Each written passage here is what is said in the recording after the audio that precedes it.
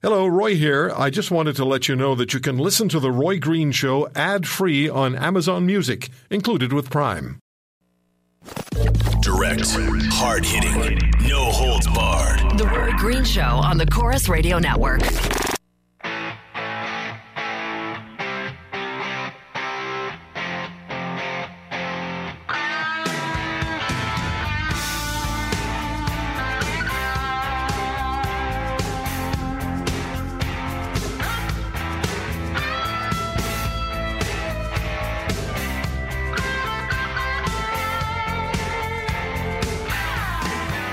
We are back. Andrew Lawton in for Roy here on The Roy Green Show. You're tuned in on the Chorus Radio Network. Good to have you aboard the show. So at the beginning of the program, we spent really the first hour talking about the modern examples of hate and hatred and white supremacy and neo-Nazism, but also the violent and hateful rhetoric that comes from those proclaiming to be the defenders against fascism and white supremacy, but in some cases those who are themselves fascist but just of a different persuasion. Instead of shrouding themselves in a swastika and supporting the goals and agendas of the Nazis, they wear communist regalia, they cover their face in bandanas, they call for death to cops and in some cases death to whites, and they call themselves, in the most notable example, the Black Bloc or Antifa.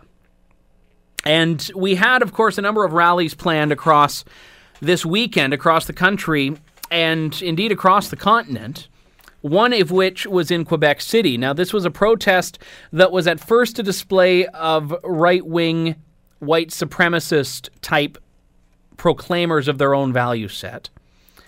And I really restate my earlier position of calling these the fecally minded among us. And then you also have protesting them in Quebec City, Antifa. Now, I want to read what's happened here, but I'm just getting this report in the last 20 minutes here. Quebec City police have declared a protest illegal. Now, I have an issue with declaring a protest illegal because this is essentially saying that you are denying people the right to assembly. But when you hear what's happened, you'll have a little bit of sympathy for the Quebec police here. The violence and vandalism were the reasons. It was Antifa, of course, that decided they were going to ignite fires and throw bottles at police, so assault police officers. They set off fireworks, they lit a garbage can, and they burned a flag. I don't know if it was a Canadian flag, if it was a swastika. I'm all for flag burning a swastika flag, by the way. I think that should be encouraged, not discouraged, but I do think when you have a public fire, there is a little bit of a problem here. And the far-right demonstrators who had a permit for their rally. So despite the reprehensible views they were expressing, it was a legal protest and a legal expression of free speech. They went into a government building to seek refuge from the mayhem created by Antifa.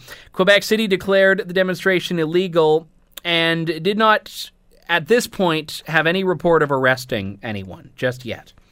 Now, Le Meute, which is the group that is hosting this, says it does not discriminate, but they're against illegal border crossings. Now, I don't know enough about the group to know if their views are reprehensible, if their views are racist. I do know that regardless of the group itself's position, there are people that are rallying behind this cause who do believe reprehensible things, who do believe things that are at odds with what I think Canada needs to be. And I think that despite how Trudeau has turned it into a bit of a Hallmark card, we do need to, as a country, strive for tolerance. I just don't think tolerance can be forced. I think we need to reach it on our own as individuals. But here's the problem. You have now the groups of people saying they are the answer to fascism. They are the antidote to fascism. They are speaking up and rising up against the oppressors. And how do they show this? By assaulting the police officers who are there to protect everyone, themselves included. By igniting fires. Now, I've spoken at rallies before, and I've wanted to believe that the crowd is just on fire, but I didn't mean in the literal sense of the word. So I feel that's where we're taking this one step too far. And this is what's happening. But again, when I dared to criticize these very people who have done this, not just here, but around the country, around the world, I'm called an apologist for Nazis. I'm called someone who apparently believes in fascism or neo-Nazism. I believe in the right to speak freely. I believe in the right of a neo-Nazi to speak freely. I believe in the right of someone standing up and condemning that neo-Nazi to speak freely. And I encourage that exchange because I realize that's the only way we're ever going to solve these challenges and problems as a society. But when both sides are using violence or violent rhetoric to make their point, how dare anyone say that one of them has the moral high ground over the other? There is no moral high ground when both sides are stooping to violence. And this is something that the mainstream left has to wisen up to before it is tainted with the broad brushstrokes of those looking at Antifa as a representation of the left. I don't believe the right is defined by the alt-right. I don't believe the left is defined by the alt-left. But the left sure as heck better stand up and make that clear. We'll be right back in just a couple of moments with more of The Roy Green Show. I'm Andrew Lawton.